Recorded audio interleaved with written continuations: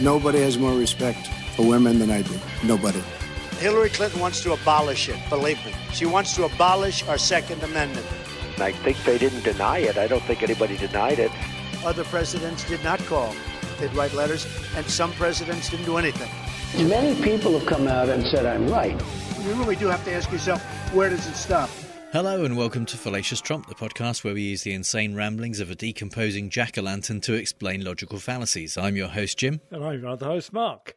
A logical fallacy is an error in reasoning that results in bad or invalid arguments. And the logical fallacy we're looking at this week is the gambler's fallacy, also known as the Monte Carlo fallacy. Can I just congratulate you on decomposing jack-o'-lantern? Why have we never thought of that before? That's exactly what he looks like, isn't it? He's been that colour all along. Yeah. And that kind of collapsing, wrinkly... It's one that's been sat outside for a few days. Yeah. It's starting to leak. Yeah, and you're thinking, I'm going to have to pick that up at some point and move it. Yeah. No, I thought about it a while ago, but, you know... October. It's the time, so... It's the time. I kept it for now. Yeah. To wheel that one out nice. Yeah, so tell us about the gambler's fallacy. Yeah, the gambler's fallacy is when people get confused about whether stuff that's happened in the past is likely to influence stuff that's going to happen. Right. And they do it in a specific way where basically you've got something that is happening and continues to happen. Mm-hmm. And it may be a trend, it may be something that is connected, or it may be independent events like flipping a coin and getting heads each time. Yeah. And the fallacy comes when people assume that because it's happened so many times in a row or has been happening for a while, it's due the opposite. Right. So you get like 5 heads in a row. They think somehow tails is due, are more likely to happen. Yeah. So all the smart money, in inverted commas, would therefore bet on tails. Yeah. It comes from a fundamental misunderstanding of the regression to the mean. Right. Because rare events happen, but less rare events, by definition, happen a lot more. A bit more often. And so where you get anything that has any possibility for variation, things like coin flips, over a huge number of coin flips, you will get roughly half and half heads and tails if it's a fair coin. Yeah. In that, you will also get lots of clumps of lots of heads in a row, lots of tails in a row, and things like that. But where the confusion comes, and at least this fallacy, is people feeling like that is somehow kind of a universal force that's making it work out as half and half. And so if you have some heads in a row, then you have to have also then some tails to balance it out. Otherwise, it won't work. Otherwise, you won't get the average that we're all expecting. Yeah. Well, you will. It's just happening over a lot more coin tosses than you're expecting it to happen. And that's the thing is that people, when they spot a pattern, when they spot something unusual, like a string of heads in coin flips, they are starting from that point and going, oh, well, we've just had lots of heads. Yeah. So we must have then some tails to balance it out, because otherwise this would be weird. But what they're ignoring is there might have been a string of tails, just prior to that. Yeah, exactly. They're just coming in to watch that little bit. Yeah. Up until that point, the person's been flipping it, and there will be many more in the future. Even then, if there was a string of equivalent tails 5 years ago, or will be 20 years in the future with that coin.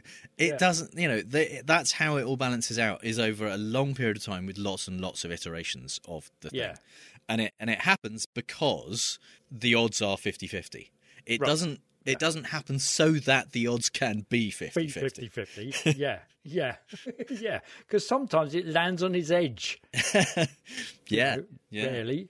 Very rare that happens. Very rare that happens, but it does. And also, the underlying trend is that it's still, well, it's not a trend, it's still completely random. Yes. Which one will come up.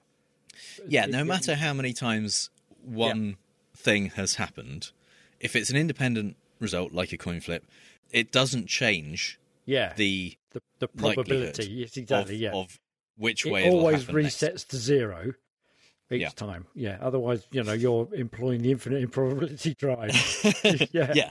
So fundamentally, this is people misunderstanding that. It's Right. either confusing independent variables for something that is dependent, that has an effect on what will happen next, or it's seeing a trend and assuming, well, it has to end at some point, Yeah. which is arguably true in many cases, Yeah. and therefore assuming that that end must be imminent Right. because this trend has been going on a while. And so it's people getting itchy in a Yeah. Monte Carlo setting and going, right, I've got to assume that the other one's going to come up. Assuming that one outcome is due because it hasn't happened for a while. Yeah. And then Yeah. putting all Which your isn't money how on that that. works. Yeah. No, which is now. And it's how casinos make their money. Well, that's how most casinos make Yeah. their money. If you're Trump and you own a casino, Yeah. you somehow manage to make it go bankrupt. And I think we have some insight in our first example as to how that happens. Yeah. Because this is Trump talking about his misunderstanding of the trade deficit that America has with China. But with China, we're at $375 billion trade deficit. So we started a process, and we'll see how it ends up.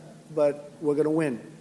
I always said we had an imbalance of $504 billion. And I always said, when you're down $504 billion, you can't lose. That's not true. No. You can absolutely lose. Yeah, and that truth was held to be true. Yeah. Yeah. The idea, the theory here that he seems to be suggesting, and kind of it's borne out by, because he's talked about this so many times and he's tweeted about it. It's borne out by his general talking about it. It seems to be we have been losing for so long and we've lost so badly. Yeah. That essentially the only way is up. Yeah. The only thing we can do now is improve, which is not the case. You can also get worse. Yeah. Yes, exactly. Yeah, because there's no karma. The universe isn't looking out for you. There isn't a guarantee just because you've lost all that money and that you've got this big trade deficit. Spoiler alert, it wasn't a trade deficit. It was. Or it wasn't a problem. I mean, it's a trade deficit, but trade deficits aren't inherently bad. It just means you're buying more stuff from that country than they're buying from you. Yes, yeah. And and we talked about that many a time, and everybody has spoken to Trump about that. This is nothing to worry about. Yeah, he thinks that it is the US losing money somehow. Yeah, and also, by extension, once he becomes president, that's his money. That's his money, so he's losing. So he feels it personally. Yeah. It's got money. If it's got dollar signs attached to it, then it's his. Yeah. So yes, just because it's really bad doesn't mean it's going to get better. It's not true. Professor Brian Cox with your song, "Things Can Only Get Better." No, things can get a lot worse. Yeah. It's just random. It doesn't get reset. It doesn't kind of go, oh yeah, we're owed a good turn now. Yeah. Doesn't work like that. Do you know what that is? That's a fallacy. Yeah. So our second example is from Trump's interview with Chris Wallace, and Chris Wallace played a few clips of Trump talking about how coronavirus was just going to go away. You said at one point, It's one person coming in from China, and we have it under control. It's going to be just fine. When you have 15 people, and the 15 within a couple of days is going to be down to close to zero, that's a pretty good job we've done. I think we're going to be very good with the coronavirus. I think that at some point that's going to sort of just disappear, I hope. I'll be right eventually. I will be right eventually. I said it's going to disappear. I'll say it again. But it's going to disappear. Does that discredit and I'll you? be right. I don't think so. Right. I don't think so. You know why it doesn't discredit? Because I've been right probably more than anybody else. So he reckons that although he's been wrong every single time when he said it's just going to go away, and at this point there were 64,600 new cases every day in the US. Wow. Yeah. And he was still saying, it's just going to go away. It'll go away. By magic, basically. And his theory is that although he's been wrong every single time, at some point, if he keeps doing it, he's going to be right. Yeah. So might as well just keep saying it Yeah. until the trend ends of you being wrong every time. And then we can forget about that. Yeah. Because as we all know, a right outweighs several thousand wrong. Yeah, I'll just keep saying it until I'm proved right. And at which point everyone will forget how shit I was. Oh, Jesus Christ. Yeah.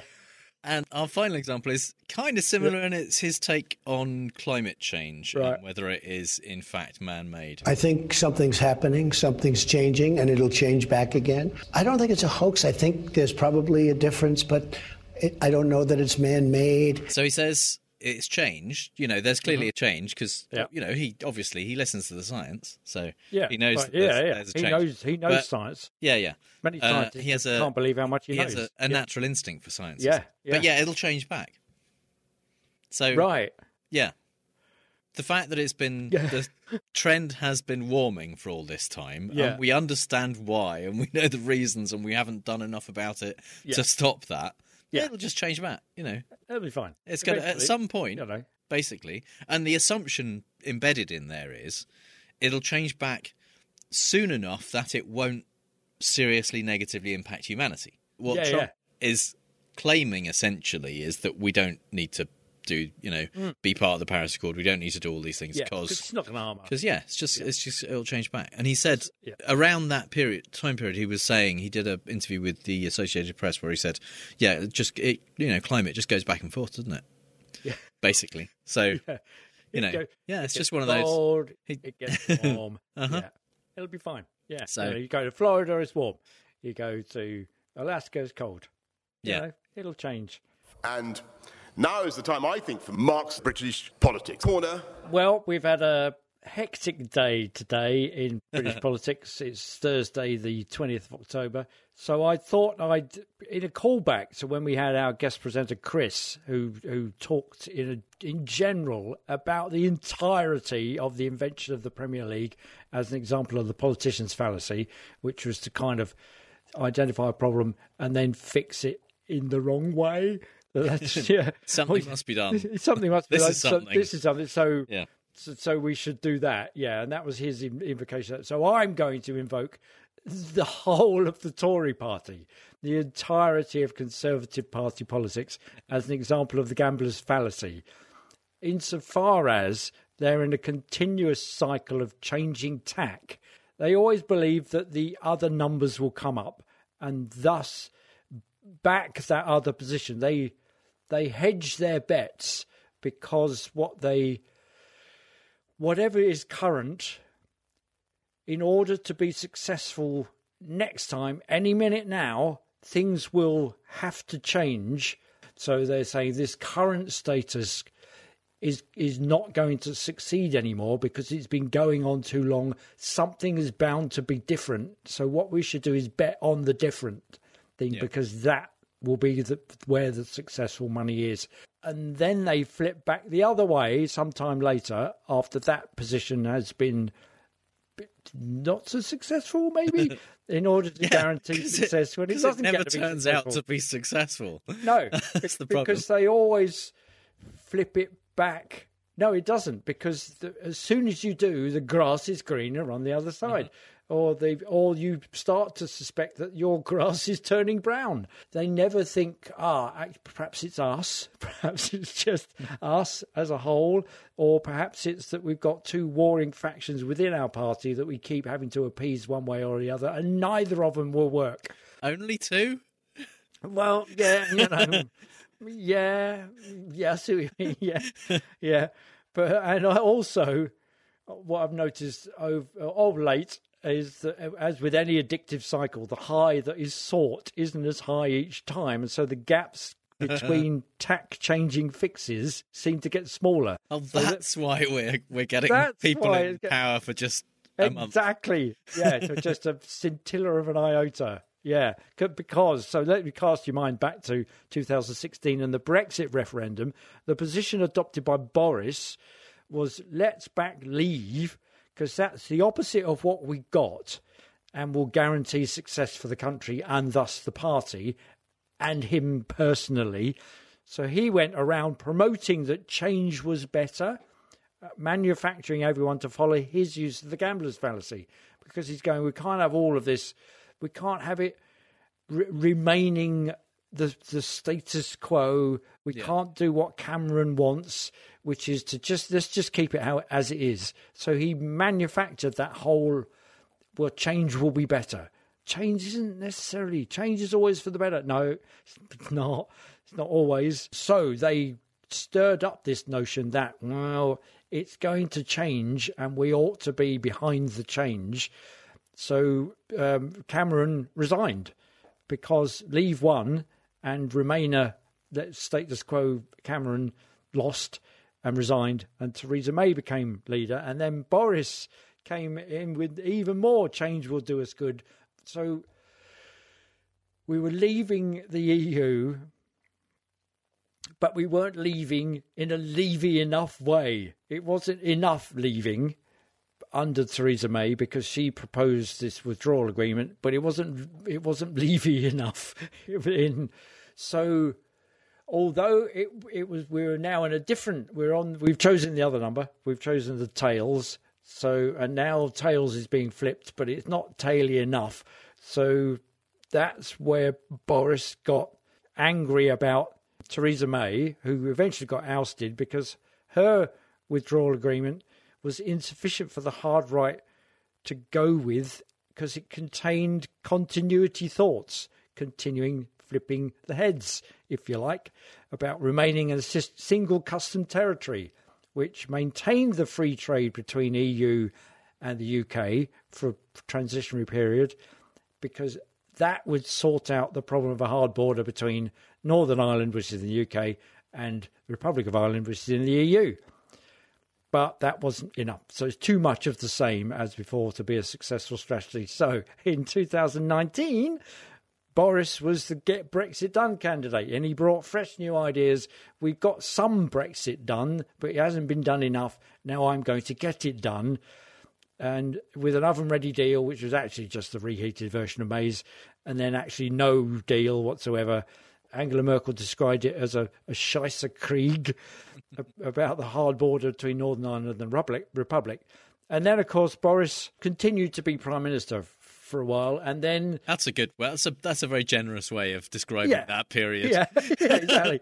and then he fucked it up by becoming a convicted liar and a cheat and a criminal, and all of those are true, and still not listening sufficiently to the right-wing needs, which were mediated through Dominic Cummings, because he fired him. So there was a backlash against that, and after many, many instances involving parties and rule bending for mates and dodgy financial deals for mates during the pandemic, Boris was eventually forced out for bringing the party into disrepute. And they're saying, right, we've got to change and go the other way. And at one point, actually, what's interesting is the use of the gambling analogy in the way they talked about that. So in December 15th, 2021, Wes Streeting went on to, I think it was Newsnight on the BBC, and he described Boris thus. The way in which the Prime Minister has not just undermined himself, but undermined public trust and confidence in public health measures at a critical time, I think your voters will start making judgments about your judgment and your party. And in the end, Boris Johnson, as a brand, is a busted flush. He's been found out. So he's a busted flush. So there you go. It's that kind of, I guess that's a poker term. The busted flush analogy is just that you've got a number of one suit and you're hoping that one of the remaining cards that's going to come out and be on the table is the same suit, so that it will complete your flush. Yeah. And when the last card is put out, the river card, and it isn't, that you've got a busted flush, and you've basically got a useless hand if you haven't got anything else. So I've forgotten which flip we're on, but eventually Boris went. So that was 7th July 2022. So it took a while between the busted flush of December and July for him to go, mainly because eventually the party betted on it being better that he went than stayed. So they kind of went, So in order to force that, they kind of went, lets everybody resign. And that was another brilliant day. I think we broadcast that day too, where 50-odd members of Parliament resigned in order to make him go, or in order to make him see that he ought to go. Yeah. He didn't want to. And, he's done nothing but go ever since. I mean, he's still on holiday now. The Parliament is sitting. He's an active MP. He's no Is longer he? PM. I didn't even realise that. Yeah, he's MP. he was my mum's local MP. But I don't know why I didn't took over. It. I think it's just the fact that we haven't seen anything from him since while he was still Prime Minister. He fucked off, and then that was it. He's a MP. Yeah, he's operating from the Caribbean at the moment. Wow. People talk about a reset as well in politics, and I think that has analogies with the coming into the number of coins being flipped. Okay, so we're going to go back to back to the beginning of flipping of the coins. Yeah, we'll just draw a line under the ones we've done so far, and then, and then start. We'll say we'll start again. So we won't have any expectation of which ones are going to come up. We'll just start from now, and then you flip 3 heads in a row and you go, oh, it's bound to be tails next. Let's all move to tails. Yeah. So where do you want to put your money? I want to put my money on tails. Yeah. But the problem was in the leadership contest, the 2 candidates were more of the same old status quo economic responsibility candidate Rishi Sunak and Liz Truss, who was the change candidate. Let's not have status quo. Let's have unregulated growth. And campaigns from Nadine Dorries and Jacob Rees-Mogg said that everybody ought to bet on Truss because that's all about change and we should go there because that's where the success will lie. Consequently, after their campaign, the party and the media puts all their bets on Truss. So they're going, right, okay, here we go. Let's all gamble on that because that will be great. And things like, at last, a proper Tory budget. And then, of course, we got on the 23rd of September, the proper Tory budget and the economy tanked, just as old status quo economic responsible Sunak said it would, exactly as he said it would. So then on the 14th of October, Kwarteng was out and Hunt was in. So we're back to the other way because they all bet on the markets reacting favourably to those proposals put forward by Kwarteng and Truss being reversed by Hunt. Yeah, and Hunt was one of the first out in the original leadership race. Well, not the original leadership, the one that Liz got in on. Yeah, and because his economic model was apparently unacceptable at that point. Yeah, but then she was like, oh yeah, okay, I've fucked up. You need to come and do actually, this. And it's Rishi Sunak's one. Apart from the windfall tax on the billionaire.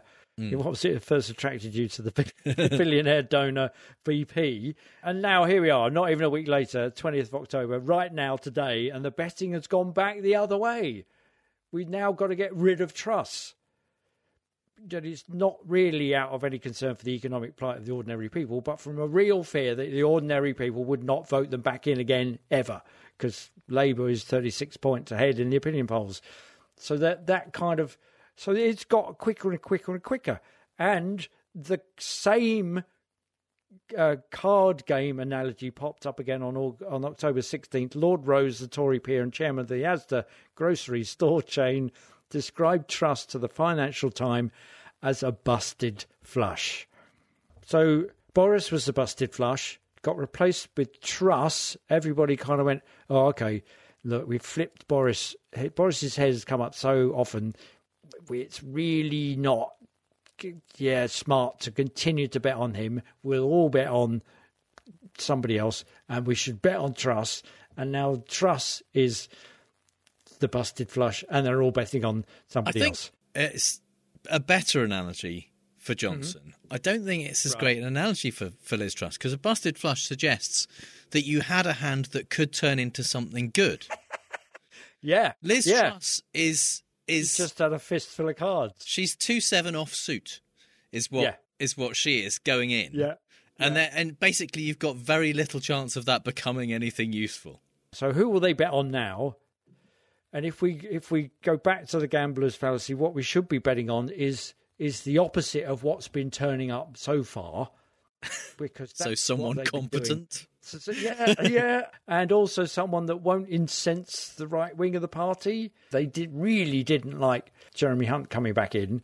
The impressive thing is, like the effect that Trump had on people's memory of W, each time they do something, it makes you kind of look back with a bit of nostalgia for the shit show that was. Yeah. And the last time we got heads coming up in a row. When Jeremy Hunt, who is awful person, who, because he was the culture secretary, he regularly got spoonerized as Jeremy Cunt, culture secretary. Yeah. And yet, when he was brought back in as chancellor, I feel like there was a sigh of relief from people. Yeah. Like, oh, it's probably going to be okay. Jeremy Hunt's back. That's right. It's like, what the fuck? How bad has it got that we're seeing these people and going, yeah, they're much better than what we've currently got? Yeah, exactly. And it took Miriam Margolyes, the kind of cuddly actress who looks like Tom Baker has let himself go, to go on Radio 4 and said, "Oh, yeah, I've just met Jeremy Hunt in the foyer out there." And he said, I said to him, "Yeah, you've got a hell of a job there. Good luck." What I really wanted to say to him was, "Fuck you, you bastard." Live on air. It was brilliant. And they kind of went, "Oh, no, chortle." And she knows full well that she can get away with that. So do the producers, though. Anyone who gets Miriam Margolyes on a live show is kind of hoping something like that's going to happen. Yeah, quite, yeah. Then they can pretend in a kind of pantomime way. Oh, we shouldn't allow you to say that. Yeah. Oh, yeah.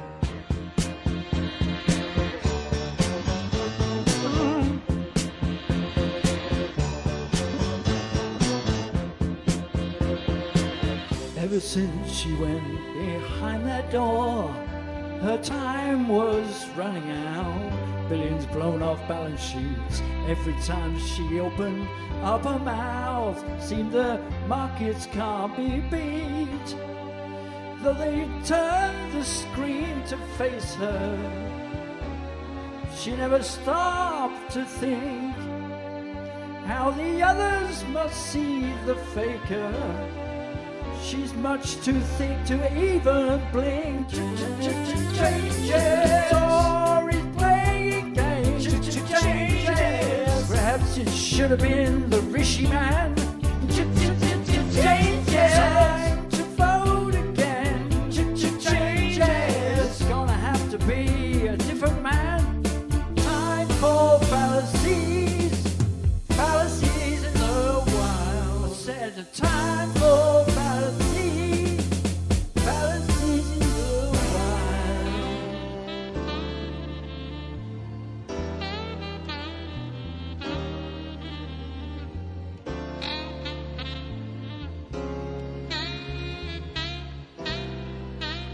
David Bowie there, of course, with the most appropriate song for the moment, Changes.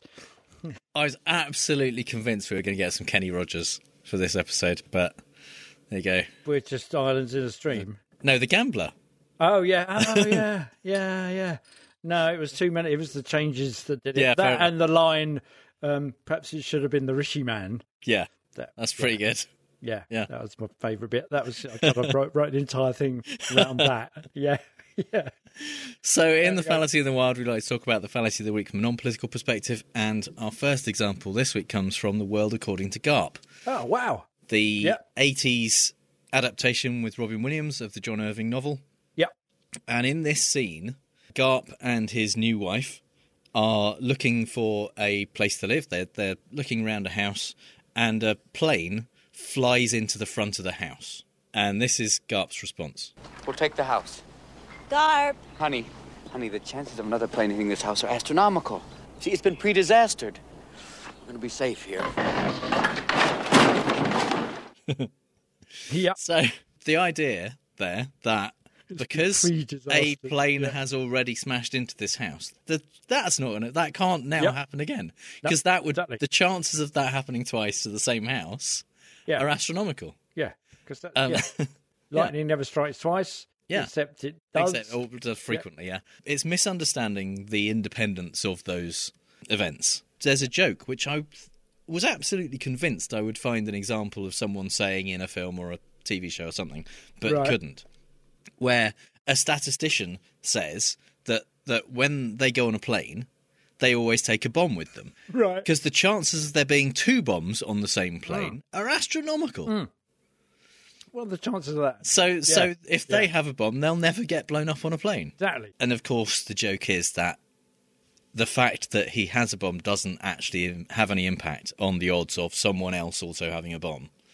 So our second example comes from The Simpsons, and this is the beginning of an episode, and it is a kind of fantasy sequence where Seymour Skinner is playing with his army men, and this is kind of what's going on in his head. Something's coming, Sarge. Something big. Stay strong, men. The United States is due to win a war sometime. Yeah. That's great. Yeah, yeah, yeah. So again, the idea that an event is due because it hasn't happened for a while ignores the fact that these events are independent from each other, and the fact that it has gone one way multiple times does not actually impact the way it's going to happen next. Do you think his comment there informs US military strategy? Let's just keep having some wars. We're going to win one at some point. We're due one. It's very possible. But a possibly even clearer example of exactly this comes from the Marx Brothers film A Night in Casablanca. Yeah. This is a scene where Harpo has put some money on the number 5 in roulette, and it came up, and he left it on there to have another go. Monsieur, dame. Encore. Number 5 repeats again. My assistant will carry it to the cashier, monsieur. You mean you want to bet them all again on number 5? Oh, no, Rusty, no. Hey, you crazy. You losing that money. We got to save something for a rainy day. Ah, gambling, eh? Monsieur Cornblow, this gentleman has won twice on number 5, and he wants to bet them all again. Well, that's his hard luck. But, Monsieur Cornblow, it is far over the limit. If he wins, he will break the bank. Who cares about the bank? I'm running a hotel. You idiot. The bank is the hotel. Keep your medals on, fat boy. Do you know what the odds are against a number repeating 3 times? Never mind the odds. I've seen it happen before, and if it does, it will break the bank. Not if I roll the wheel. You sure you want to go through with this? Okay. Stop that wheel. Sorry, Monsieur Galou. The play has started. 3 times in a row. What a sucker. Number 5. The richest sucker in Casablanca. Goodbye, Mr. Chips. Because that works really well on radio. Harpo Marx. Yes, absolutely. Yeah. Doing absolutely brilliant mimes. Okay, when he says we're supposed to be saving it for a rainy day, he's just going to pulls out a massive umbrella out of his raincoat. Yeah. So, yes, it does lose something with Harpo, but what we do get is Groucho saying, let him bet. You know, he's the manager of the hotel where there's a casino, and he's saying, let him bet, because do you know what the odds are of a number coming up 3 times in a row? And the thing is, if you're starting out from before you've started rolling it, and you're deciding to place your bet on number 5 3 times in a row, and just leave it there, no matter what happens, and expect to win 3 times, yes, the odds are astronomical. But he is saying it after 5 has already come up twice. Yeah. And so the odds at that point of a third 5 are exactly the same as it always is to get a 5, which is about 1 in 37, because it's a European casino. 1 in 38 in America. They have double naught or something. They have double zero. Yeah. Whereas European ones only have a single 0. There was an event in 1913 in Monte Carlo, and that's partly why this is also called the Monte Carlo fallacy, where at the Monte Carlo casino on August 18th, 1913, the roulette ball went in black numbers 26 times in a row. Wow. Yeah. Now, the odds against that happening, again, when you're starting from the beginning, are like millions to 1. Yeah. But after the 25th time it's happened, the odds of it happening a 26th time are roughly 50%, because you've got black, red, and the single 0. So each time, it isn't affected by the previous spins. But on this night, because it had come up black several times, by the time it had hit black 10 times in a row, people were starting to put big amounts of money on red, because they were absolutely convinced that red was due. It had to be red soon because it had been black so many times. Yeah. And so they weren't only 50-50. It's exactly the same. Yeah, as any other spin that night or any other night. Yeah. There's no reason for them to put a bigger bet on they should just put whatever bet they would normally put on because the odds are identical. But each time it came up black, people increased the amount of money they put on red because they became more and more convinced that red was due. Wow. And it was more likely to be red. And people lost enormous amounts of money because they were just stacking their money. Like, people were putting their life savings on red because black had come up so frequently. Wow. And they assumed that in order for the luck to balance out, in order for there to be an equal number of reds and blacks, red had to come up. And again, eventually it does. Eventually you're going to get a red. But not because there have been a lot of blacks. Yeah, just because it's a 50-50 chance each time. Because it might, yes. It also puts me in mind of Horse or Laminator on Taskmaster, the one where Joe Brand, they had to guess what Greg was holding, picture of a horse or a picture of a laminator, and Joe Brand managed to guess correctly 13 times in a row, I think. It was a lot. It was ridiculous. Yeah. But yes. Yeah. It does have real-world effects, not just in casinos, but there was a study called Decision-Making Under the Gambler's Fallacy from 2016. These 3 researchers looked at a number of different groups of people who make decisions. One of them was asylum judges, so judges who decide whether to accept applications for asylum in the US. What they found was that after granting asylum to one applicant, they were just slightly more likely to deny it to the next applicant. It's like half a percentage point. Yeah. But it's statistically significant over the number of kind of trials they did, where basically the theory behind it was that these judges feel like, well, you know, I'm not supposed to grant all of the applications and I'm not supposed to deny them all. And even not necessarily consciously, they're like, well, I've just granted one, so I also have to deny some. So it makes it slightly more likely that they're going to deny the next applicant, even though each applicant is potentially, you know, they're just as likely to be worthy of asylum, and each one is independent from the others. But they saw these patterns. And it's possible that the next applicant has exactly the same details in their case as the previous one, but it will get denied because there's this sense that I ought to go the other way now. I can't do all of them like that because that would be a bad balancing out their own decision making. Yeah.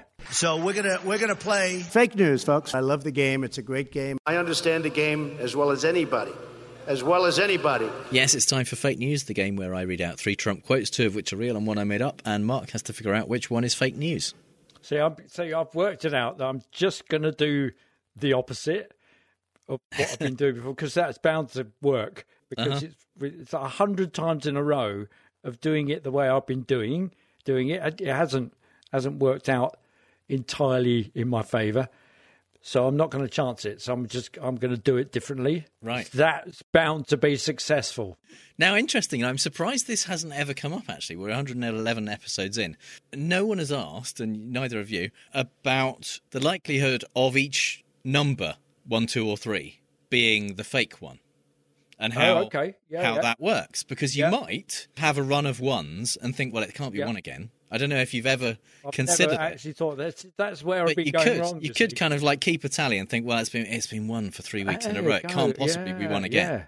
Yeah. And to avoid that possibility, right from the very beginning, I have been randomising it by using a dice to choose which of the 3 is the fake one. But you see, once you get around the fact that you've had 30% 1s and 30%. I don't know if I have. I haven't checked. I just do it randomly without worrying about what the last one was. So if it's now it's 100, it should be 33 1/3 each. Yes, theoretically. So which would leave me with the dilemma as to kind of it's obviously not going to be any of those because nothing's got to balance out. If you go back through the archive and find that actually it's like 41s and 52s and not very many, not many 3s. You think, well, it's probably 3. It's got to be 3, isn't it? It's got to be 3 because it needs to catch up. Exactly. Because otherwise we won't get 33%. Yeah. So there we go. Yeah. So we'll hopefully somebody out there will do another concordance of the show and do that stuff. Yeah. But no, I honestly, cataloguing all the songs that I've done. I haven't looked. I don't know how frequently each one has come up. I deliberately don't. Randomizer, I deliberately don't consider which one it was last time. That's never occurred to me. And now you're going to be wondering. That has introduced it completely. It's irrational. It is irrational because all it is gut instinct. And I'm going, oh yeah, which one's it going to be? But because we're just at the point now where they've all come up 33 1/3 times. I don't know. There's no way of knowing. Well, I'm assuming that because you don't know. So of course, once we do thousands of episodes, then it will be roughly 33 1/3 each. But maybe it might be millions. But over just 100, I think randomness is too clumpy to be sure. Right, clumpy randomness. Anyway, I've got all their albums. Yeah, this week, right? It's actually not Trump quotes. I'm mixing it up. Oh, okay. Because Raphael Warnock and Herschel Walker did a debate. And it was Herschel Walker's best debate performance ever. It's, as far as I know, the only time he's ever debated anyone. He set expectations very low. Right. I mean, not just through his campaign and being generally awful, but by literally saying in the run-up to the debate, I'm not a smart man. Okay. And Warnock's going to show up. Senator Warnock's going to show up to the debate and he's going to basically wipe the floor with me. Yeah. He's a smart guy. I'm not very clever. So he was terrible, but did better than most people expected. Oh, okay. Because of the incredibly low expectations that he set for himself. Nice. Yeah. Basically, he didn't fall over and shit himself. So, as far as the right wing are concerned, he absolutely smashed it. He's a genius. Yeah, that's right, yeah. So, these are some answers that he gave in the debate. And one of them is made up. Statement number 1. This was in response to the question, what is one thing you would do about inflation? And the moderator said, be specific. Right. He said, well, you have to blame Senator Warnock because, first of all, he and they have raised taxes. And third, he hasn't, the energy independence. We were, and now we aren't. And that has meant we have to go to our enemies for gas. So the one job I would do about inflations is that. We got to be energy independent again so we can have the energy we need, and that is too important to Georgia people to not have that. That's brilliant. That's yeah. There's many there's almost built-in U-turns in there. Inflation's that's he's not no idea what inflation is. No. So if it comes to pumping things up, we need some energy for that because, some of those things are big and we don't want to be blowing them up ourselves. Okay. Statement number 2. Yeah. This was in response to the question, do you support federally mandated healthcare? Mm-hmm. Well, right now, people have coverage for healthcare. It's according to what type of coverage do you want?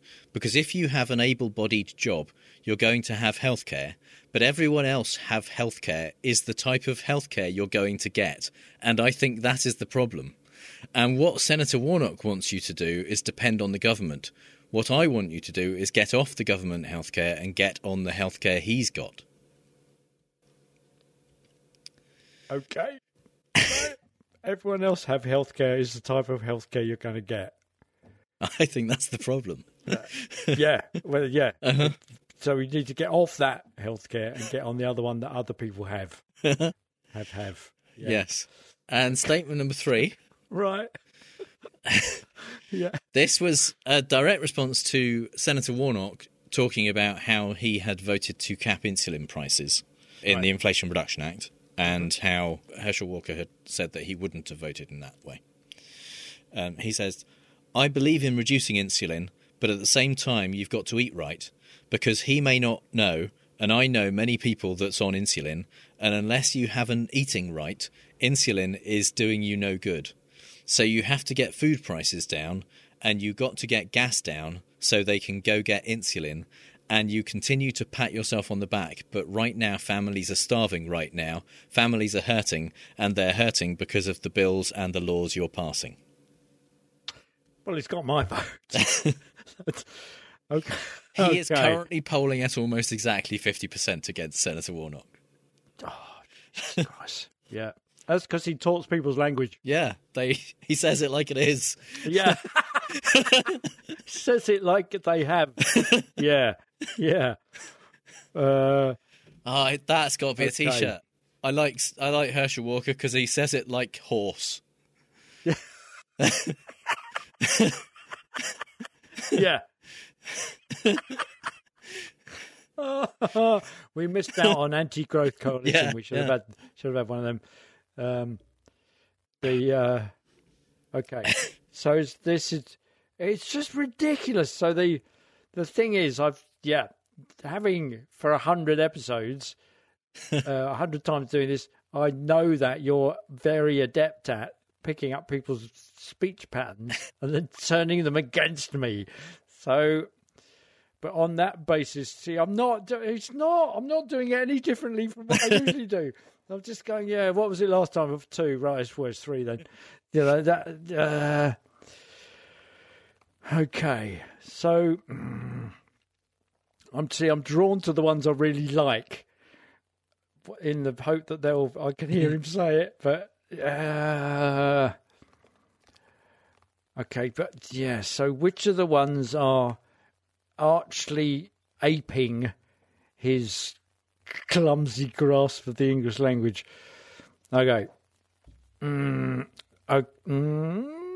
Inflation's plurals might be the tell. He and they are actually. He hasn't. There's enough kind of non sequiturs and walking down blind alleys. Oh no! Okay. I think number 3 is the one that you made up. Okay, so of the other 2, which are you more convinced by? I think I'm more convinced by the able-bodied job, number 2. Okay. Yeah. And number the 2 healthcare one, is the one you made up. No, is real. What? And I've left in the example I'm going to play. There's like a couple of sentences more, but what I left it in for was the pause before the moderator responds to what he just said. Okay. Well, right now, people have coverage for health care. It's according to what type of coverage do you want. Because if you have an able-bodied job, you're going to have health care. But everyone else have health care is the type of health care you're going to get. And I think that is the problem. And what Senator Warnock wants you to do is depend on the government. What I want you to do is get off the government health care and get on the health care he's got to get you a better health care. So that's what I'm trying to do, to make you independent rather than dependent. Thank you, Mr. Walker.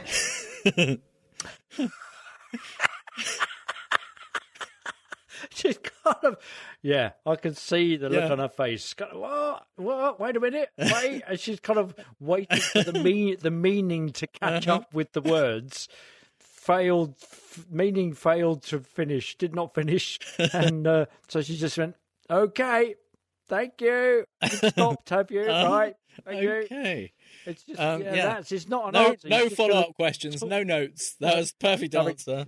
It was just let's listen to. It's like listening to someone speak a foreign language. You just kind of you hear them start, it gets to the end, and if they've stopped, you leave a pause to check they've stopped, and then you go, okay, thank you. The bit of that answer that makes grammatical sense.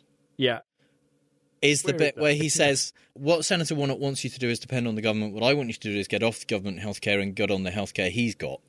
Talking about Senator Warnock, a senator who is on government healthcare.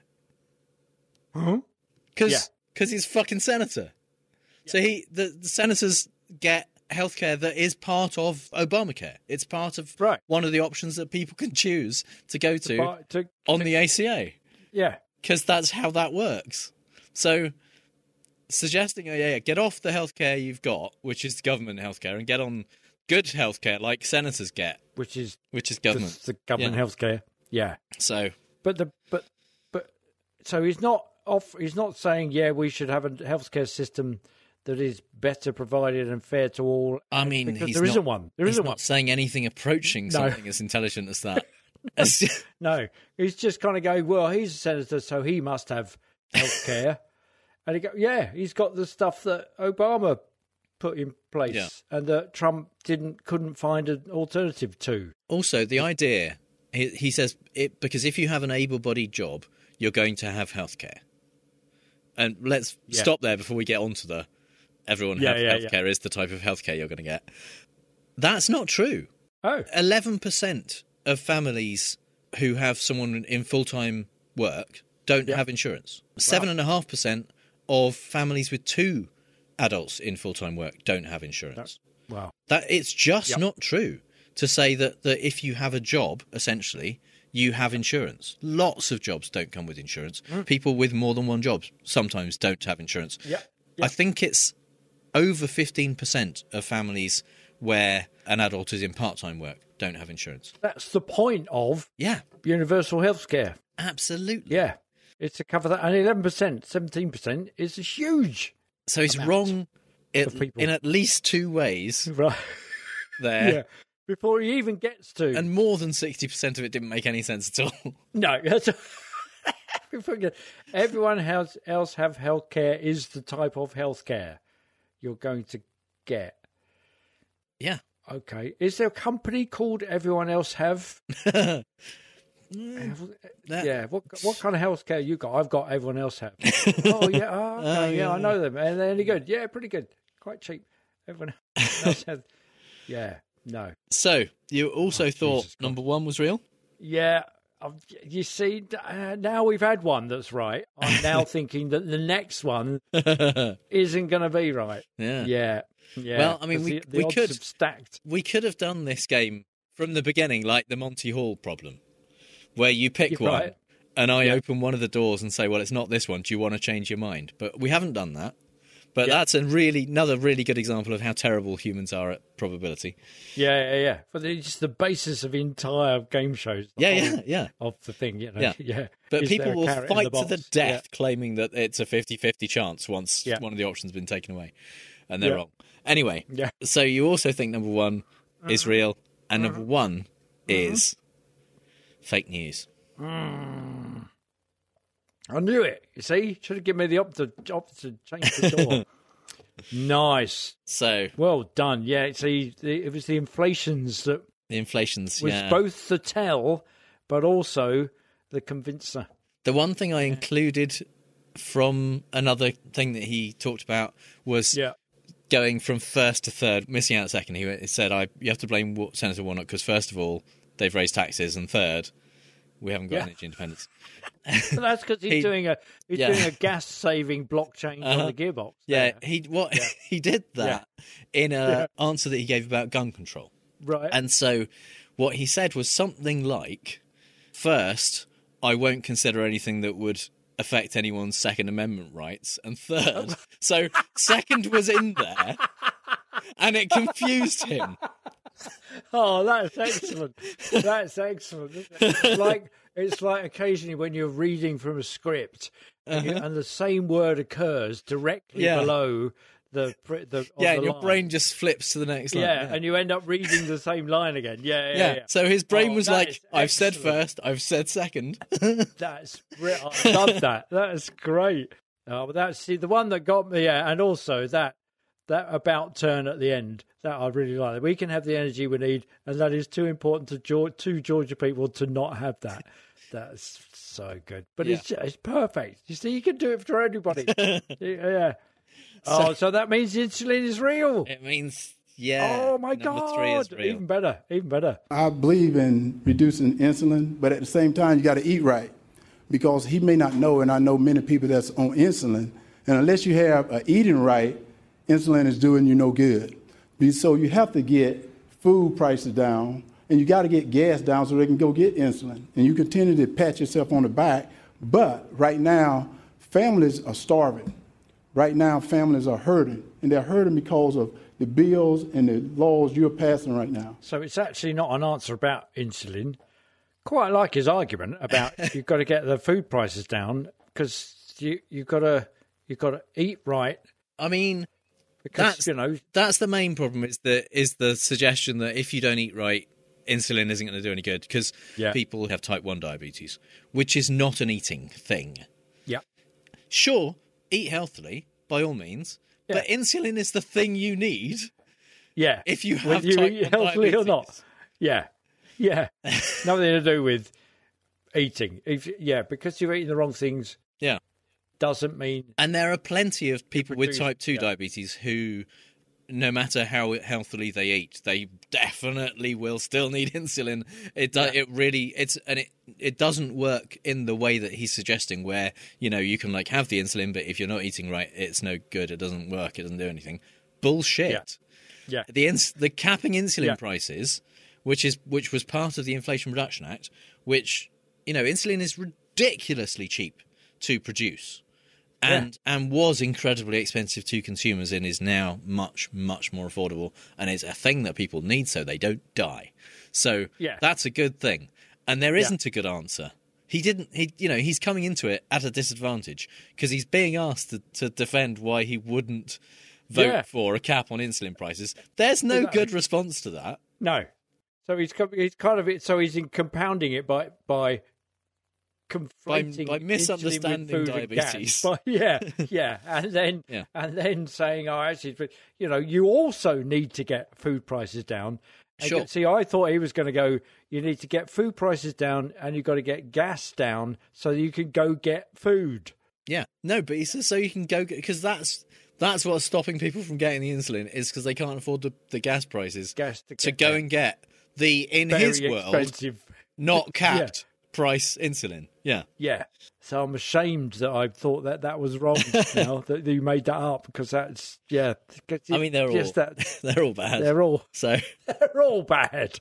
They're all bad. I didn't even get into the answer where he pulled out a fake police badge to prove that he's a real police person. Yeah, and it was like the one that you get. See, I'm actually a real member of I've got a passport that allows me to go to Tatooine. Yeah, because in the 70s I've got a galactic passport that I can flash at passport control. Yeah, and it will get me to the Death Star. Yeah, it's as real as his police badge. Yeah.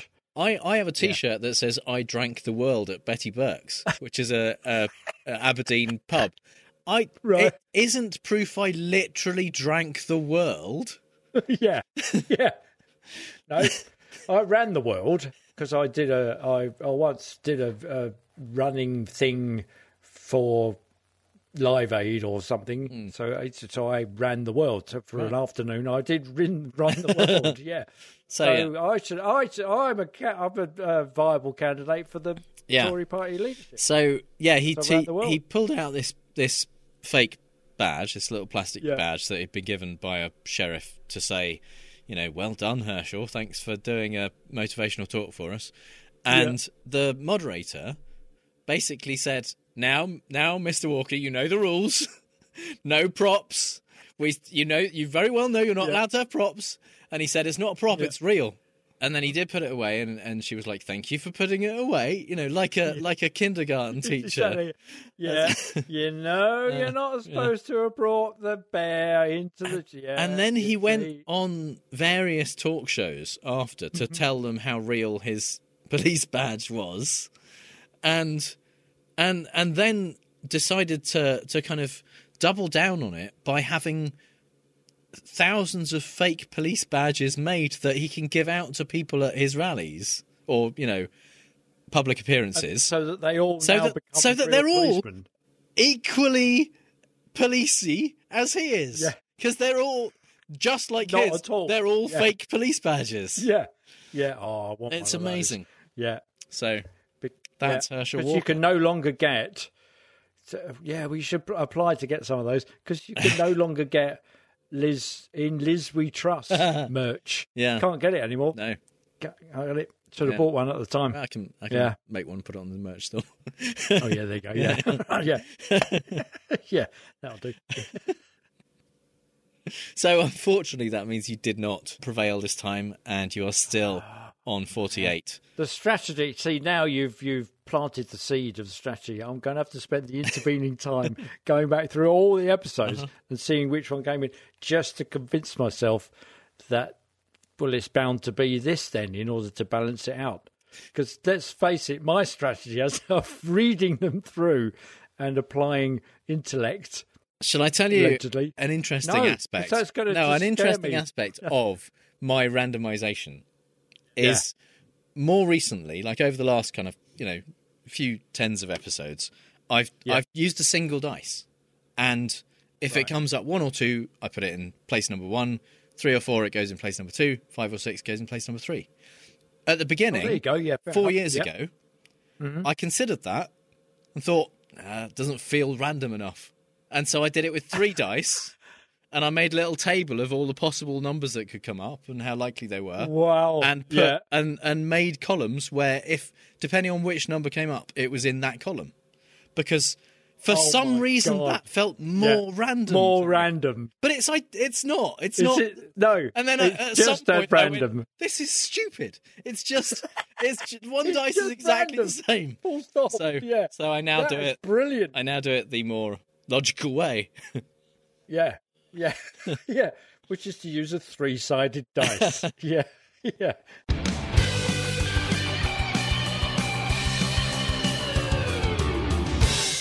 It's time for the part of the show that this week at least is called the 9th January 6th hearing was not a logical fallacy, because we got potentially the last one.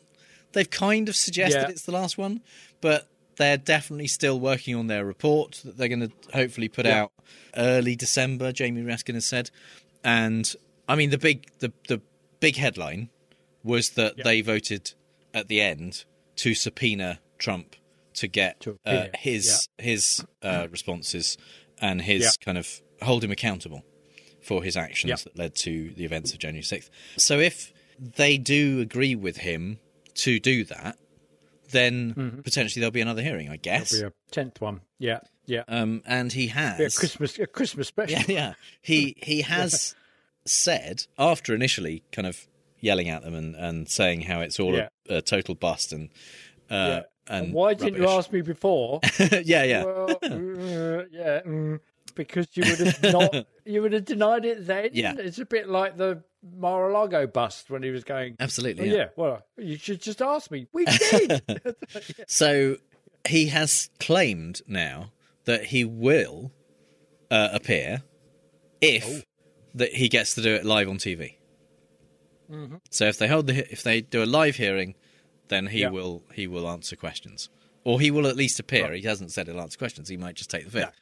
But so there's some question of like, should they go along with that? Because obviously he's going to turn it into a shit show. I mean, they're not going to be able to control him. He's not going to respect their authority in any way. No. If they have a button that turns his microphone off, maybe it could possibly be something they can contain a bit. Or at least if they put him like they do when you have like in a soundproof suspect. Like in a soundproof booth with a camera. A bit like the the Big Brother diary room where they just stick him in there and then they could just cut the feed every now, because that would be worse for him than actually. It's a bit like the Mueller investigation when he was advised, and then they went, "No, you definitely can't there, and questions. You can't go there and talk to them live." Yeah. I mean, because it will, in a way, they must be weighing it up because they kind of go, "Well, that will be great because he would just hang himself." I mean, I think there's every possibility they're going to try and Jack Nicholson him and get him to say it did. Did you order the code red? You're goddamn right, I did. Yeah. But the hearings have been very professional and very loyally and very responsible and to the point and sensible. And it's just, I mean, it is the old playing chess with a pigeon. Just shits on the board, knocks the pieces over and claims he's won. Exactly, yeah. So the question is that a good idea? I genuinely don't know. I think it would be amazing TV if they did it. And it would be good to just, because they're going to ask him a question and then he will deny it, and then they will play the video of him saying it. Matter though, he won't. Into the room. I don't think he'll even deny it. He'll just talk about Dominion and the massive dumps. Yeah. And Yeah. he'll just say what he wants to say anyway, which at the moment is reserved for his rallies, and the people who go there and the masochists like us who watch them to find out what's going on. Dissect them. Yeah, and to write similar things to them. Yeah, but this would give him another opportunity to be on live TV in front of people who support him and also people who are trying to discredit the whole thing. So I don't think there's any chance that anything useful would come from it. No. But then I don't think there's any chance anything useful will come from it if they don't do it live either. Yeah. If they tried to do a recorded deposition like they have with so many other witnesses, I think he'd probably just take the fifth for everything, like Mike Flynn did, like Roger Stone did, John Eastman. And then he'd claim it was edited anyway. Yeah. And it was all faked. Yeah. So it would be, So it would be interesting, wouldn't it? Perhaps what they should do is get him there, then not ask him any questions. Just get him there. Just starve him of the oxygen of fame. Of publicity. Yes, exactly. Yeah, don't give him a microphone. Don't put a camera on him. Don't ask him any questions. And then just play a bit like, kind of an episode of Star Trek where Q puts the human race on trial, and just don't let him say anything. No defence. It's like someone who suggested a Big Brother series where they just put some kind of minor celebrities in a house and don't film it. Yeah. Just Just tell them they're going to be filmed. Yeah. So that then we can get rid of them off the airwaves for 10 weeks. Yeah. Great idea. Yeah. He absolutely would have fallen for that. There's so many times while he was president that we could have got rid of him for several days by telling him he was doing a kind of multi-day conference thing. It was actually, in large part, it was a summary of all of the stuff they've talked about so far. They intersperse new things, kind of throughout, but what they did very, very well, I thought, actually, was that each one of the members of the panel took a section and they kind of narratively told the process of what they discovered, who they talked to, what evidence they'd gathered.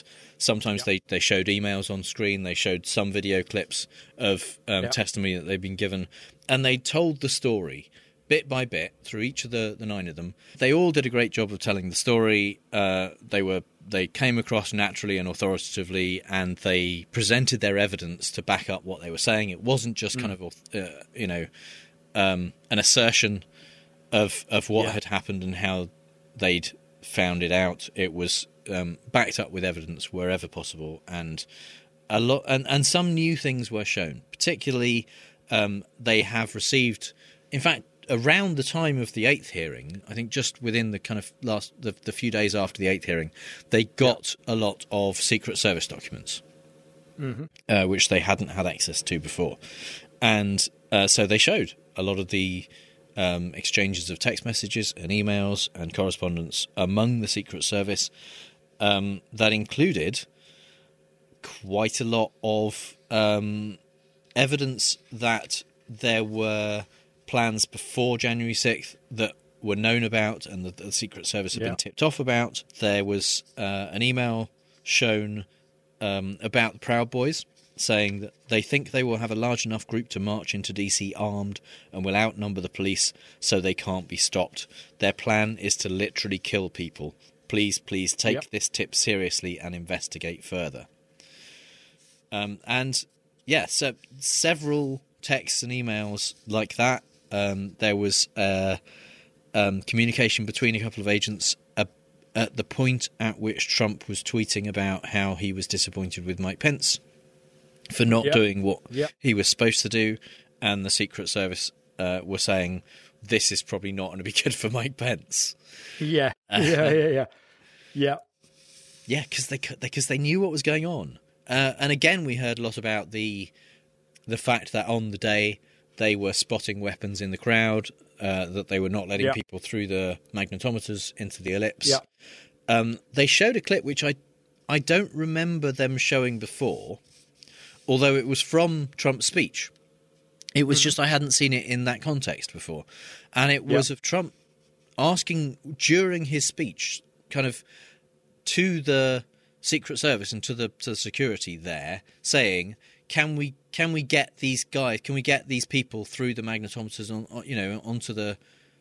into the ellipse? Can we let my people in so that they can come closer? Yeah. And he was kind of, because he'd already said that, he'd already, from evidence that we'd heard from Cassidy Hutchinson, he had said, fuck the magnetometers. They're not here for me. They're not here to hurt me. Let them in. I don't care that they've got weapons. Yeah. So he'd already been making that request, and for some reason I felt a little more chilled that he was doing it publicly during his speech in an attempt to pressure the people who were keeping him safe and trying to keep others safe. Yep. To do something he knew was unsafe. Armed people in. Yeah. Yes, exactly. Yeah. So it was, yes, in that context, because, I remember hearing that clip before, but not understanding the context of it and thus the meaning of it. Yeah, so, you kind of, some of his apologists will say, no, he doesn't mean all that. He knows exactly what he's doing. Yeah. So he's kind of, yes, we'll let them in. Why we've got magnetometers? Well, to stop fully armed people coming into the space. Oh, no, let them in. They'll be fine. And then because I'm planning behind my bulletproof glass to get them to walk down to the Capitol with their arms. So, so let's get them all in. Because we find out that... there was some clips from Stone being filmed saying, so what we need to do is, let's get right to the violence. Yeah, the whole bit about voting, let's get right to the violence, he was saying. Yeah. And also the strategy ahead of that, saying, what we should do, even it's a bit up in the air, we're probably not going to win it, but what we should do is just claim that we did. Yeah. Yeah, that's a strategy that, according to Brad Pascal, who was working on Trump's campaign and I think became his social media guy, he said that Trump had planned to claim victory as early as July. Wow. Yeah. So it was, and I'm not at all surprised because it was that far back that he was saying this election is going to be rigged, and if we don't win, it's because they've stolen it and all of that stuff. So he was always laying the groundwork for that. He was always, even back then, arguing against mail-in voting and saying how it was unsafe and it would lead to cheating, and he was creating the situation where there would be this red mirage on election night, where all of the on the day voting would be counted before the mail-in ballots were being counted, knowing that his followers were going to be voting in person. Because that's what he kind of told them to do. Yeah. And they were all the ones that are going, fuck COVID. Yeah. Let's go do it. Absolutely. And that allowed him to have this strategy that when he appeared to be winning on the night, he could say, well, clearly I've won. You can stop counting now. Stop counting. We're ahead. We're not even at half time. I don't care. I'm going to take the ball and go off the field because we're ahead now. And it's just what's chilling was all the other clips of the various lawmakers and advisors that were saying, no, you can't dismiss and disparage the voting systems. You can't do that because there's no evidence to support that. And then it would go 3 days later, and then he's doing exactly the same thing, and you can't. They're changing the chips in the machine. If you press Trump, it votes Biden. It's just, and what's chilling about that, now that he's out of office, you can kind of see it for the malevolent narcissism that it was. It's the stuff that we've just seen or we're about to see with Bolsonaro, in Brazil who can't believe that people are not voting for him. It's gone to a runoff. He's not going to win it. But what Trump himself described as Banana Republic stuff, it's horrific out of that, taken away from that context. So in a way, the whole presentation of that, prime time viewing up until episode 8, and then to tease us with the next one, and then to show us this stuff. We're that much further away, and we're now living in a world where all of that stuff has been revealed, and then to see some extra footage in the context of the Secret Service stuff that they've now made available. It is They juxtaposed it very well of the people who testified under oath saying, we had a meeting on this day and this is what I told him. He knew that this was a thing that was not true, and then kind of almost with a SpongeBob intertitle, 20 seconds later. There's him saying, this is a real thing, when we know he has been told it isn't true by someone he should trust, and is just being willfully ignorant or knowing it's not true and saying it anyway. Deliberately, exactly. The main other thing that came out was footage that had not been seen before of the lawmakers on January 6th in their secure location that they had been kind of squirreled away to. And essentially everyone except Trump making efforts to do something about quelling the insurrection. Including, particularly, Pelosi and Chuck Schumer talking to the kinds of people they needed to talk to. The Secretary of Defense, the Governor of Virginia. Pelosi talked about talking to the mayor of D.C., about getting the National Guard in, about getting support from their police forces. And this is something which has been a line from the Republican Party over and over again over the course of the last year and almost 2 years. That it was Pelosi's responsibility to do something, and she didn't do anything about it. She didn't she didn't call the National Guard. And what we saw in that footage was that Mitch McConnell, Steve Scalise, Kevin McCarthy, other people who have said this about Pelosi were there in the room, when she was a couple of feet away from her, looking at her doing it at the time. On the same call with the very people they said she wasn't calling. So, of course, the right-wing Twitter sphere has claimed that this is all a hoax. It's all CGI. This is fake. They filmed it yesterday. They haven't mentioned why Mitch, Kevin, and Steve Scalise would agree to take part in faking it.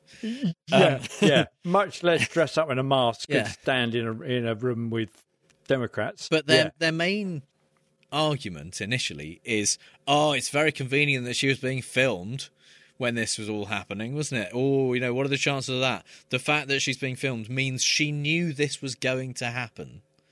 That because she set it up. Because nobody's got telephones with cameras. No, but they somehow ignore the fact that it's unbelievably clear Trump called people to go to DC. Like Trump and Bannon and all the others were saying, come to DC on the 6th, it'll be wild. Did a thing, then said, march down to the Capitol, and they're like, Pelosi did this. What the fuck? But they have that. They have that in their head, and they say she did it, and that's why she's being filmed, because she knew this was going to turn into something. And the reality is, it's not actually that people have phone cameras, although that's true. The reality is, as we mentioned in our last episode, her daughter Alexandra is a documentary filmmaker. And the fucking transfer of power on a day that we knew in advance was going to be wild, that there was going to be all over a rally. There was going to be a rally. We knew there was going to be objections to it.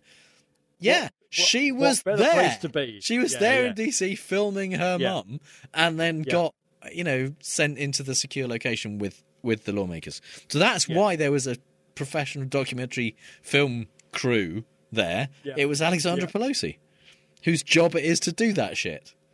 Yeah. Just like there was a guy who was with the Proud Boys who was the documentary filmmaker for the Proud Boys. Yeah. And so he was there. Of course he was there because he knew something was kicking off. Absolutely. So he was documenting the thing. Yeah, he was. He many testified people at were there as one of the earlier documentary hearings. filmmakers. Yeah, it's willful papering over of the truth, isn't it? In order to kind of get, what would it take for them to say, "Oh yeah, no, you're right." Actually, yeah.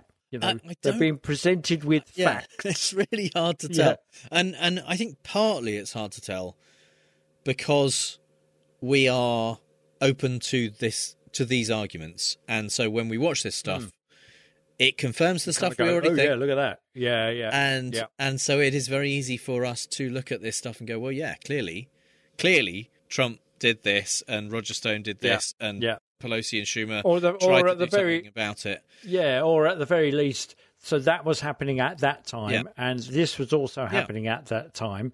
So, you know, we're persuaded to read it in a certain way. And of course, if you're a right-wing bigot, then you're going to perceive it through a different lens. All the excuses you can for it.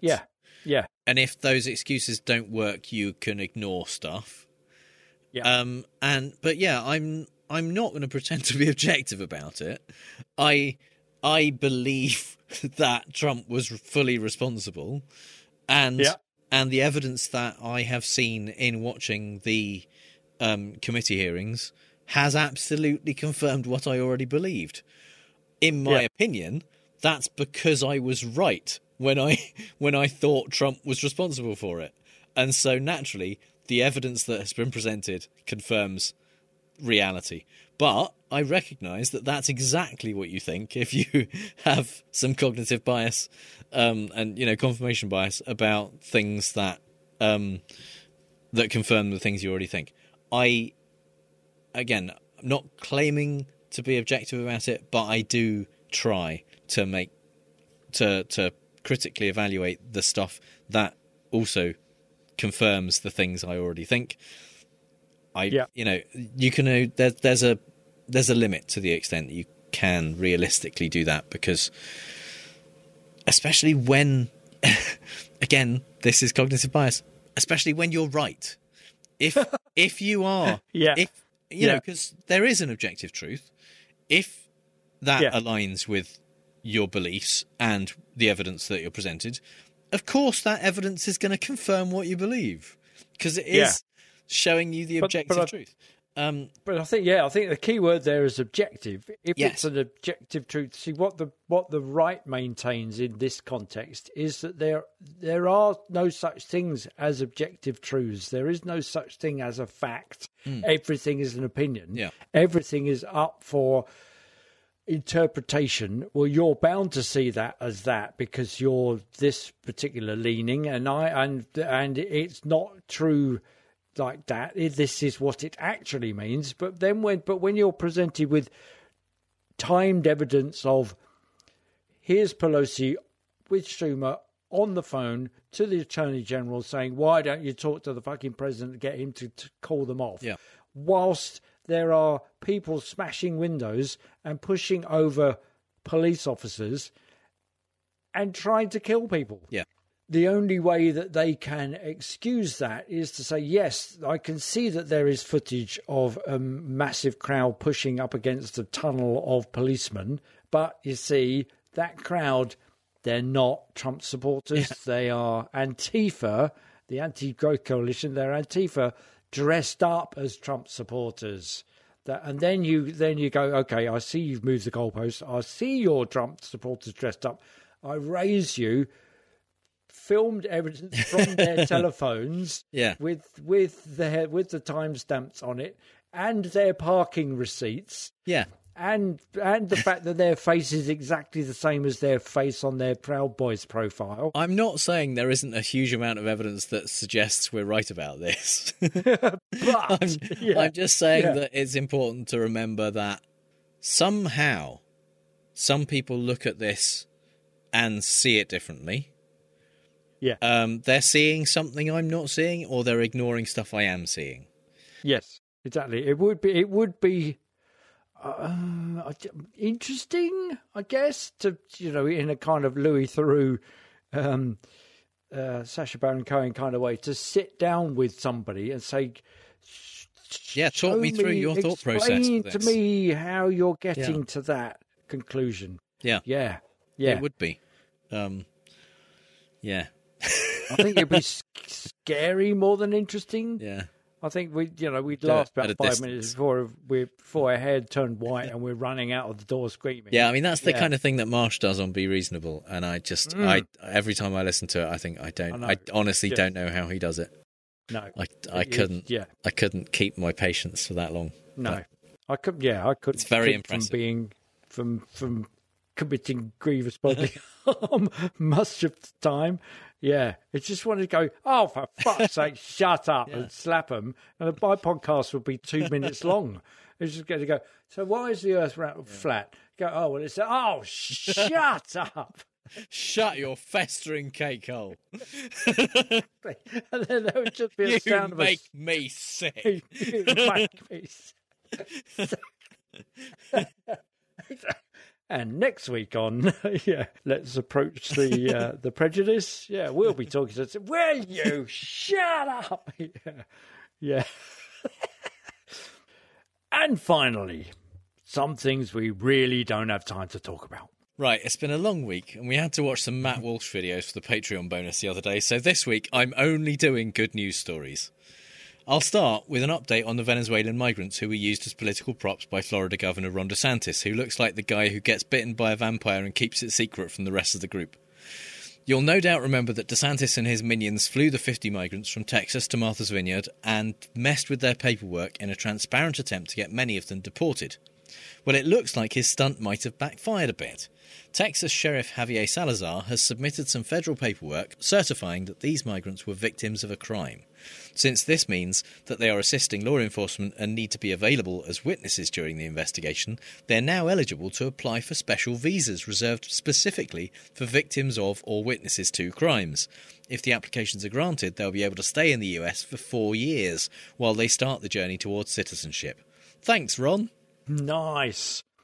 Having spent some time immersed in the pool that Matt Walsh sits in so long now, his skin's all puckered, and try to figure out how he takes a normal thing and spins it to appeal to his right-wing spume-flecked angry mob followers for money each day, well, he's somehow got to maintain the lifestyle his $4.9 million YouTube earnings have afforded him, I guess.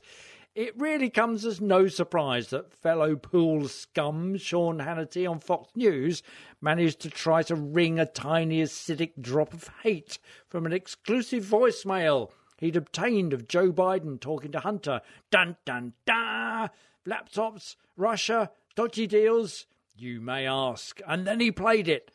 And Biden simply says to Hunter, "It's Dad. I called to tell you I love you. I love you more than the whole world, pal. You've got to get some help. I don't know what to do. I know you don't either. I'm here no matter what you need. I love you."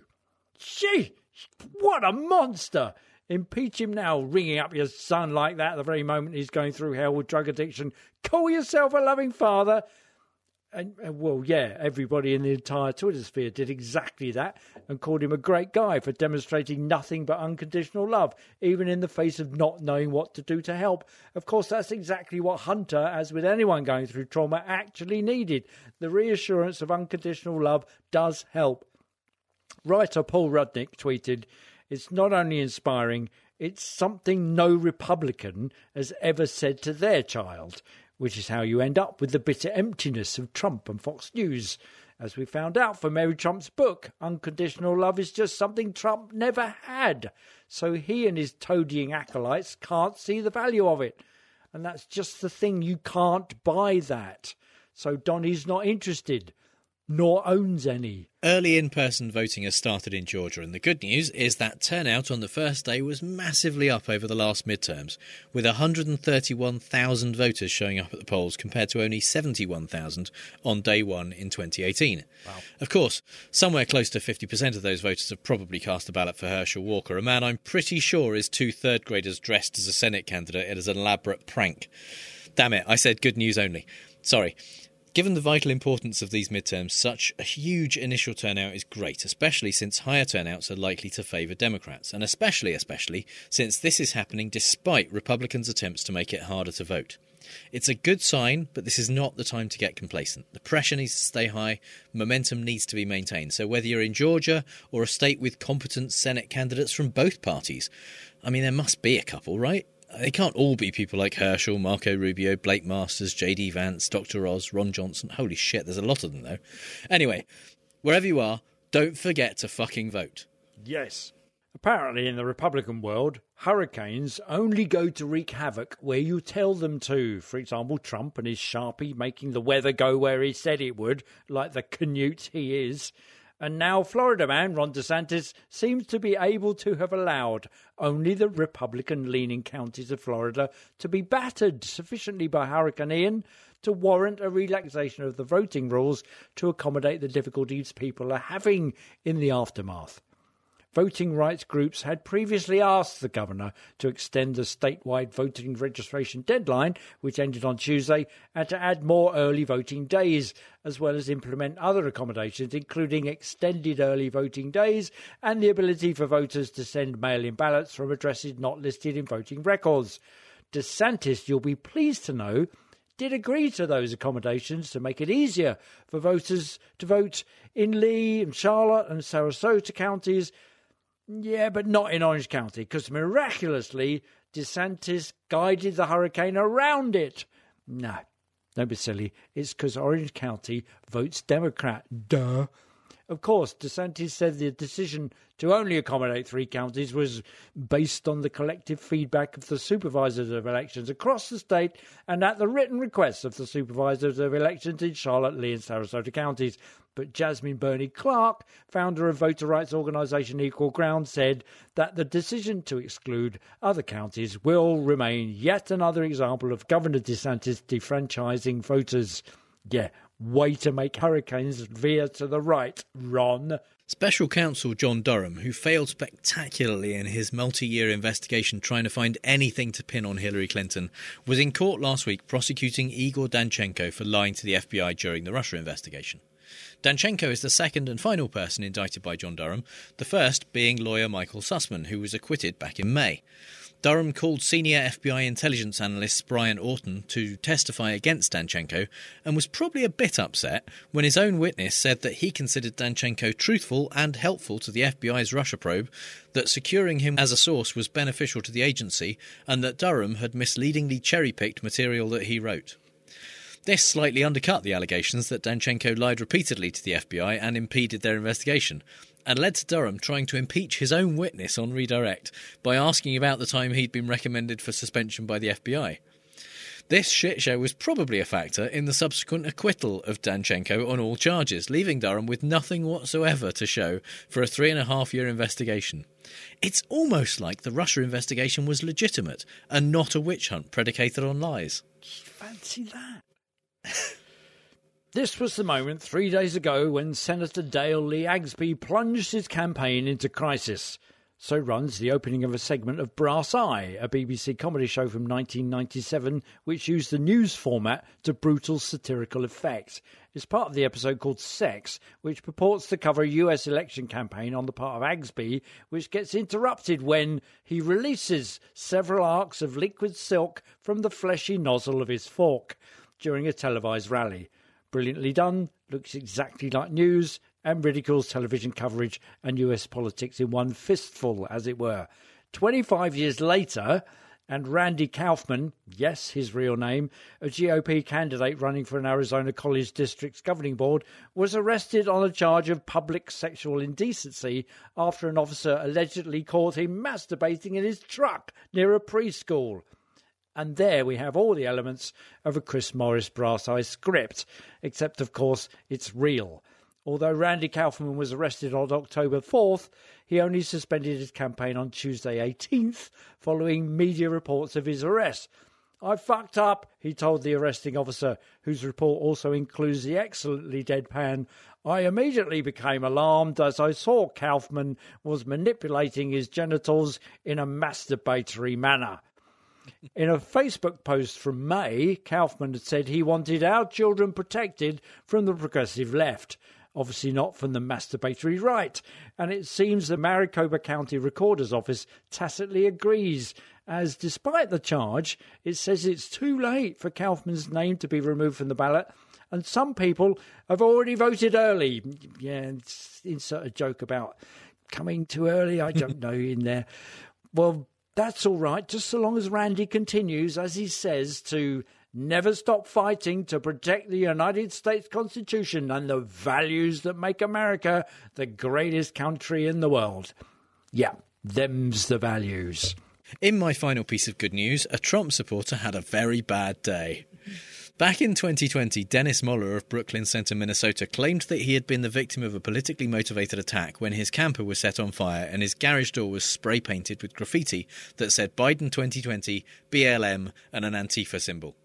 But it turns out Moller had actually destroyed his own property in a medal-worthy example of performative victimhood, which could not more accurately encompass today's GOP unless his middle name was Vladimirovich, which actually it is. Anyway, Dennis submitted insurance claims in excess of $300,000 and started a GoFundMe so that he could add grifting to his Republican credentials, and I'm happy to say that last week he pleaded guilty to wire fraud, which could carry a sentence of up to 4 years. Naturally, right-wingers condemned this in the same strong terms they used when Jussie Smollett faked a hate crime and blamed it on Trump supporters. No, of course they didn't. In fact, when he gets out, they'll probably elect him senator or something, because we live in a hellscape and nothing fucking matters anymore. Damn it, well, I tried. It was very close. Yeah. Okay. Only 44 days after she'd taken office and 7 days after she visited King Charles for her weekly meeting, and who greeted her with... Your Majesty, lovely to see you again. Back again. Oh, it's a great pleasure. Anyway. Yep, back again, dear oh dear. Anyway, and the same 7 days after she sacked Kwasi Kwarteng for agreeing with her that the mini-budget was a good thing, although the pound disagreed and fell through the floor, and so she appointed Jeremy, often misnamed on the media Hunt, as Chancellor, who then reversed everything she'd agreed with Kwasi about. And a mere 5 days since newspaper The Daily Star set up a webcam looking at a 49p lettuce with the question, who will last longer, our lettuce or Liz Truss, and a mere day since she said she was a fighter, not a quitter in Prime Minister's questions, said Liz Truss has resigned as Prime Minister. Yay. This followed the resignation of her Home Secretary, Cruella Braverman, whose dreams of repatriating refugees to Rwanda will now not be realised. And it isn't the fault of the tofu-eating, Guardian-reading wokerati after all. And this followed frenzied scenes of MPs being forced physically against their will through the door marked no in a vote to ban fracking again. The ban already enacted by the Tories several years ago, as it was seen as a potential vote of no confidence in Liz Truss's governments if they didn't. In reacting to these scenes, Deputy Chief Whip, the man responsible for persuading MPs to toe the party line, reportedly resigned. German TV news presenter Annette Dittert covered how he said he was feeling. Woraufhin dann der stellvertretende Fraktionschef das Parlament mit den Worten verließ, I'm fucking furious and I don't fucking care anymore. Ich übersetze das jetzt mal nicht, aber das ist eine Partei, wo wirklich... Brilliantly, she says in German, I'd rather not translate that afterwards. On a sweary side note, Krishna Guru Murthy was heard on a hot mic after MP Steve Baker shouted at him down the length of Downing Street following his interview with him. Thanks a lot, Steve. It wasn't a stupid question, Steve. You know it. I'm very happy to go up against you on trust any day. What a cunt. Baker didn't hear it, And it wasn't broadcast, but Christian apologised on Twitter anyway, and Steve Baker graciously accepted, though many people, of course, simply retweeted it. For instance, Fact Check UK adding, "Fact, by searching news stories of the past several years and perusing Mr Baker's voting record on www.theyworkforyou.com, we can confirm Steve Baker MP is, in actual fact, a cunt." So, what next for Blighty? A new leadership election, though this time they won't even bother the 0.3% of the public they hounded about it last time, restricting the vote to MPs and not the party membership. In the absence of a general election, as of course that's not in the best interests of the Tories, there will be a closing down sale of the UK, followed by a series of appeal messages on the wireless asking for international support during this difficult time, before the whole miserable and rundown province is demolished to make way for Airstrip 1. Send help. So that's all the bad arguments and faulty reasoning we have time for this week. You'll find the show notes at fallacioustrump.com, and if you hear Trump say something stupid and want to ask if it's a fallacy, our contact details are on the contact page. If you think we've used a fallacy ourselves, let us know. And if you've had a good time, please give us a review on Apple Podcasts, Stitcher, or wherever you get your podcasts, or simply tell one other person in person about how much they like our podcast. And you can support the show at patreon.com/ftrump. Just like our newest patrons, Peter G, Brian and Mark Badillion, our Strawman level patrons, Schmutz, Mark Reike and Amber R. Buchanan, our True Scotsman level patrons, Kaz Tui, Andrew Houck, Max Beaver, Janet Uetta and Steve Bickle. Thanks for the pledge increase, Stephen, by the way. And our top patron, Lauren. Many thanks to all of you. Thank you so much for your support. It really does help. You can connect with those awesome people as well as us and other listeners in the Facebook group at facebook.com/groups/Fallacious Trump. All music is by The Outbursts and was used with permission. So until next time on Fallacious Trump, we'll leave the last word to the Donald. That's right. Go home to mommy. Bye. Bye.